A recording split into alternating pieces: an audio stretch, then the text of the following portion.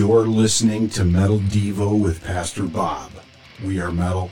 We are family. Day 11.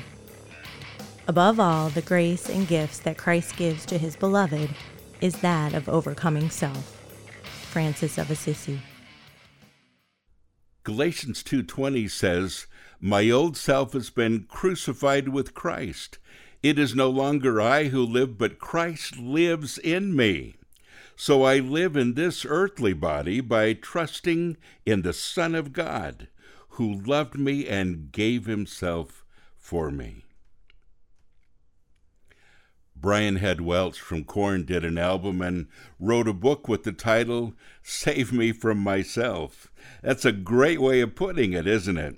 You know, Jesus really saved us from ourselves by giving us a clean slate.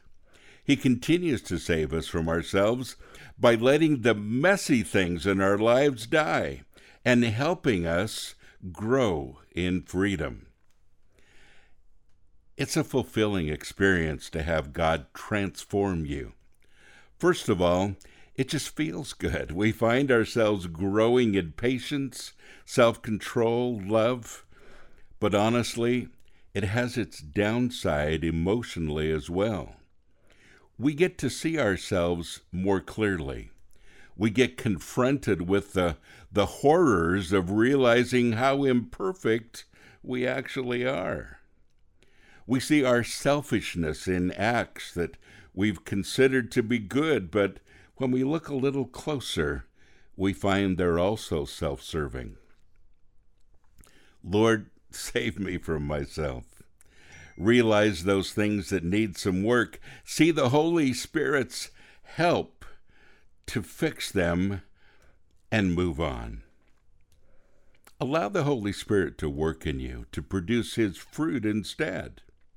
Realize how badly you need a Savior and how much Jesus has forgiven you. Pray that with Jesus' help, you'll overcome yourself. Think about it. Do you have Christ where your ego used to be? Like what you heard today and want to follow along? Click the link in today's show notes to purchase your copy of Metal Devo and visit us at sanctuaryinternational.com. We are metal. We are family.